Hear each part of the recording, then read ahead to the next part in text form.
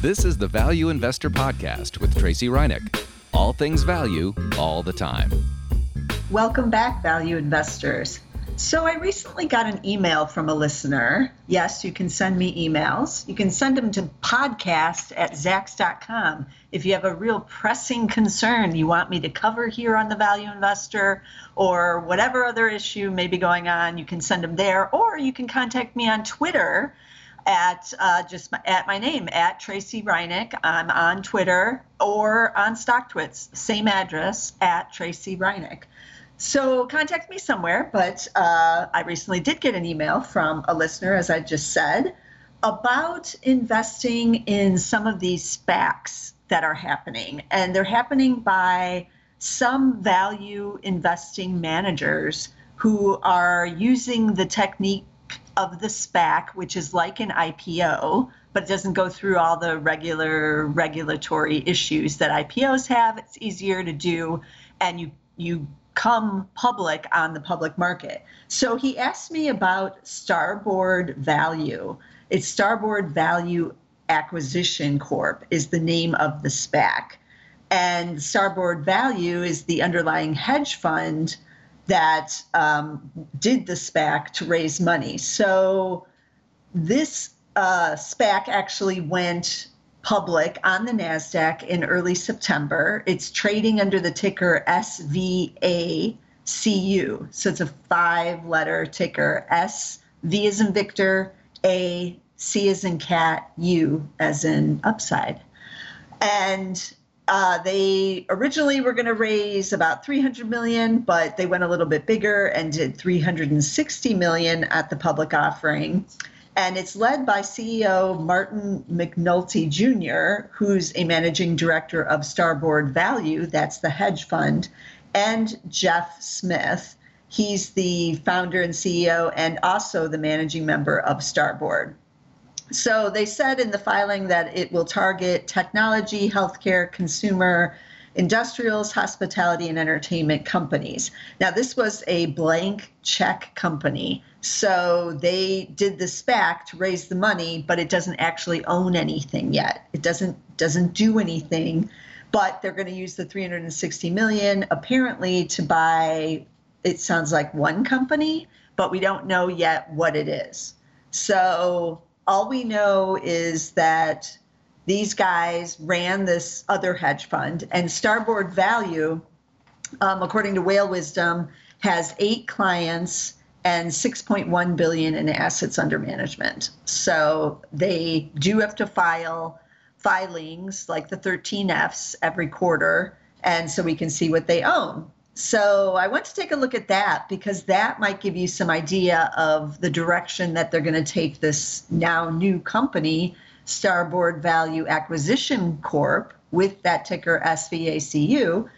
And it gives you some ideas of what they look for, as I said, and what the valuations are of those underlying companies. So I took a look at their 5 largest holdings just to get, a clearer picture here. And some of them are kind of interesting. So I'm going to dive into each one of these in their underlying portfolio. These are obviously positions they already have. And then we can, continue to talk about whether or not you should be buying a company like this. Okay, so the largest holding that they have, it's now 17% of the portfolio, although they did sell some in the second quarter to reduce it a bit. I think it was at least 20%. Now they're at 17%, is Norton LifeLock, which is Symantec. NLOK is the ticker. And that company right now has a PE of 15.8. So it is pretty cheap based on what everything else is going on in the market right now. It is paying a dividend yielding 2.4%. It has a PEG ratio of 2.6. So earnings are expected to be up this year, up 47%, and then next year up 14%. These are the fiscal years. Year to date, though, the shares are still down 18.5%. And then with this now September sell-off that's going on here, they're down 8% in the last month. Norton has a $12 billion market cap, so it is a big cap company, and it's a Zacks number 2 buy right now. So yeah, Norton LifeLock is looking a bit like a value stock here, at least on a PE ratio. And if these shares continue to decline a bit here, they're going to get a little bit cheaper. Okay, that's in the tech side, I guess you would put it in, consumer tech side, because it's doing all the antivirus stuff on your computer and all of that. Number 2 holding is Advanced Auto Parts, and that's 13% of the portfolio. Oh, one other thing, Norton LifeLock, it doesn't say when they originally bought it. It could be because of this merger and that kind of thing, so the data gets a little messed up. So I don't know when they originally bought that position, but Advanced Auto Parts, AAP is the ticker. This was first bought in the third quarter of 2015, so they've had it a couple of years here. Again, it's 13% of the portfolio. That has a PE of 18 right now and a PEG ratio of just 1.7. So both, again, aren't super crazy expensive. 2020 earnings only going to be up 1.5%, 2021 12.7%. So the pandemic is hitting the earnings here on Advanced Auto Parts. 10 billion market cap, so it is a big cap company. Year to date, the shares are down 6.9%. But if you expand out that chart and take a look at that chart, it did have a huge rally off the March lows, up 98% in the last 6 months in that rally. So massive rally, still down, still not back to those February highs. And over the last month, they have pulled back a bit on this weakness, down 4.5% over the last month. So Advanced Auto Parts, interesting play here, but it has had this big run. It may get a bit cheaper here still. Number 3 is an industrial, and it's AECOM, AECOM. The ticker is ACM, as in Mary. And they are, according to the website, premier infrastructure firm. They do airports, transportation, buildings, water. They co-built SoFi Stadium that just opened in California, and One World Trade Center, the Phoenix Sky Harbor International Airport Terminal 3 modernization. If you've been through that, you appreciate that. So this is that infrastructure engineering type of firm. PE right now, 18.6. The PEG is 1.5. So again, not super cheap, not real expensive based on some of the other things going on. Fiscal 2020 earnings expected to be down 24.7%, but fiscal 2021 seeing a nice rebound, up 16.6%. Has a $6 billion market cap, so it's a nice size mid-cap company here. No dividend. Year to date, shares down 8.5%. They are up over the 6 months off of those March lows, up 54%. And just to give some comparison, S&P 500 up 44% in that 6-month time period now. Over the last month, they have gained some, up 3%. So this is one that people are rotating into during the weakness we're seeing here in the tech names and the growth names, and not selling necessarily. So they're up 3%, as I said. No dividend on this one, but this is a way to play the infrastructure play, which could be big going forward here in the next few years, whether or not you get a Democrat or a Republican in the White House. There could be another or a big infrastructure program coming soon. So some of these firms could be beneficiaries of that kind of spending. So keep that in mind, ticker ACM. And then their fourth biggest, ACM is 8% of their portfolio, and they only bought it in the second quarter of 2019. So they haven't owned it very long, only about a year and a half. Maybe they bought it too as a way to play on the possibility of a big infrastructure push here to come. Okay, switching to number 4, and this one is Green Dot, GDOT. It is 7.7% of their portfolio. They only bought it in the first quarter of 2020. It is that online banking platform. They're trying to have banking have a branchless future, is what their website says. So this is one of the techie financials that is trying to innovate on the banking side. It has a PE of 25.6. And for some reason, we don't have a PEG, although it does have earnings. So I'm not sure why we don't have a PEG on Zacks.com. But the PE, a little bit pricier because you are paying for, that kind of growthy name in the financials, the fintech type of stock. Those have been hot. Has a 2.6 billion market cap, so it is on the smaller side, even though that's considered mid cap, but a small mid cap.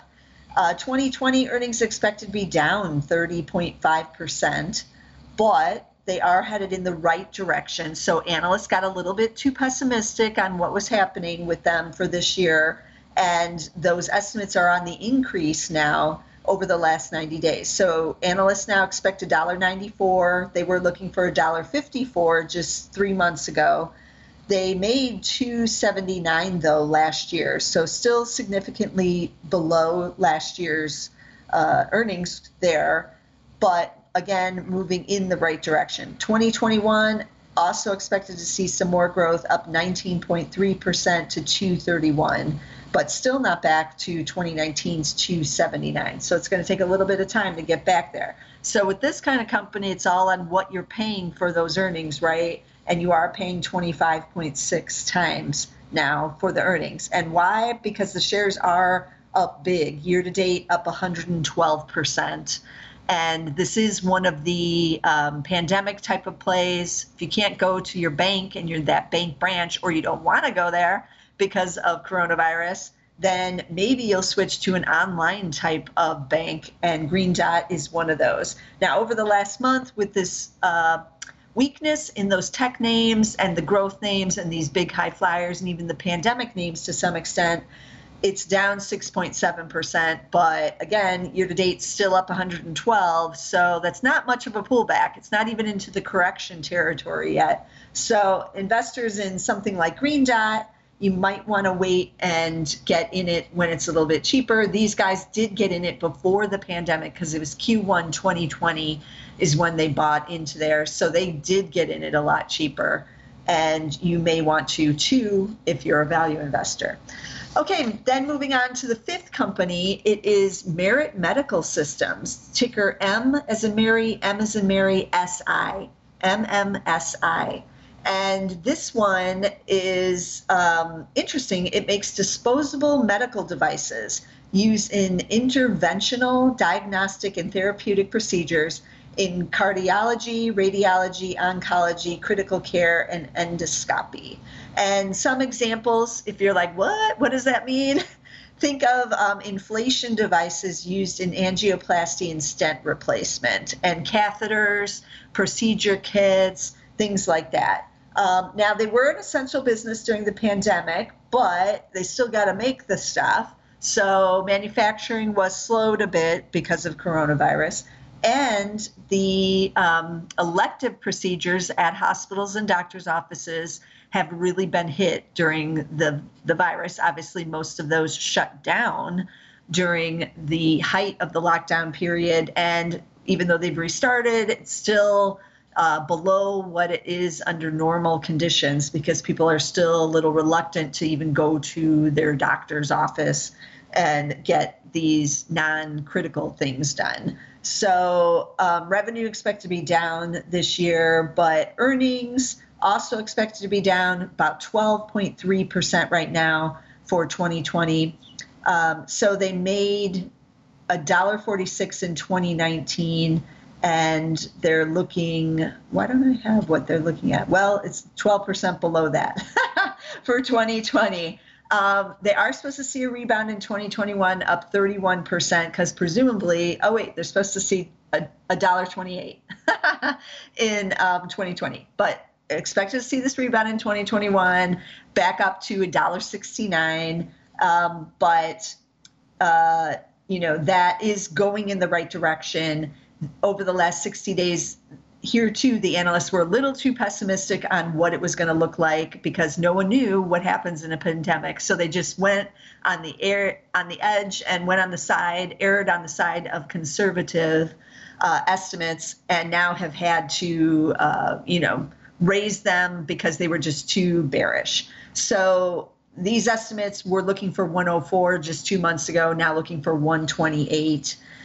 And so that's going, again, in the right direction. It has a Zacks rank of a number 2, which is the buy, because analysts are all in agreement and have been raising. Now, these shares are up in the last 6 months, up 39.5%, and also up 29.9% year to date. But they have seen a sell-off in the last month as, again, some of these stocks that have had big runs and are a little bit more on the growthy side started to see some weakness. So down 15% over the last month. But for value investors, that means they're getting more attractive to us. The PE is still on the high side here. They're still trading with a PE of 32 because those estimates were cut, even though they're now moving a little bit higher, but they are below what they've made in prior years. So PE is now jumped up to 32.3. This has a market cap of 2.3 billion. So it is on the small mid-size side. And also, on a side note, they just made a settlement, they said in their second quarter report, with the Justice Department, and they had to pay $18 million to do that settlement. They're going to give us some more details. I didn't see what the details were on that, but that actually went into hit on the revenue side as well. And as I said, the elective procedures are taking a hit right now under COVID, so that's going to be a little dicey until there's a vaccine, most likely. So that's why you are seeing some of the shares, pull back a bit here, as even investors cashing in some of their gains and getting a little more conservative here on what they're buying. So now getting back to the original question, should you buy Starboard Value Acquisition Corp run by these value hedge fund managers? Well, one, we don't even know what company they're buying. We only know what they bought in their hedge fund. But that's just shares in the hedge fund. They're not actually like running those companies. And so I'm not sure if they're just going to buy a share in some company, if they're going to buy a company outright and run it. I got some good advice once when I was at my law school graduation, and it was by our main speaker, and he was a lawyer for a lot of companies that were doing cool, innovative things. And he warned all of us new lawyers that just because we could be a lawyer for these innovative companies and we're putting together their SPAC or their IPO paperwork, or we're helping them with mergers and acquisitions, or we're doing their IP work, or whatever it is on that side of things, doesn't mean we can actually run those companies or start our own and create the types of businesses that those companies are able to do. So he put a little bit of a warning in on it that just because you're in on the game somehow doesn't mean you can actually operate the game, or that you should be in charge. So I put that out there because just because you can invest in these companies doesn't mean you can run your own, or that, picking one company and managing that through this new type of business means that just that one company is going to be a success. So I just listed off 5 in the hedge fund that this fund and these managers happen to own. But if one doesn't work out real well, it's not going to hit the underlying returns all that badly, right? So you got to really believe that these managers, because that's who they are, this CEO knows what he's doing and can run this company, whatever it's going to be. So my advice is to take a look at the underlying companies that these managers are buying, because maybe they do have a good handle on what businesses are undervalued and looking to move here. But you can see all that on Whale Wisdom. That's the website out there that I use to plug in Starboard and find out all of their holdings. I think they had 24 holdings currently. in their portfolio, and you can see all the moves that they're making 45 days at the end of the quarter. They have to file their 13F, and you can see what positions they have, when they bought them, approximately what they paid for it. We never know exactly what price they pay because they only have to reveal it for the quarter.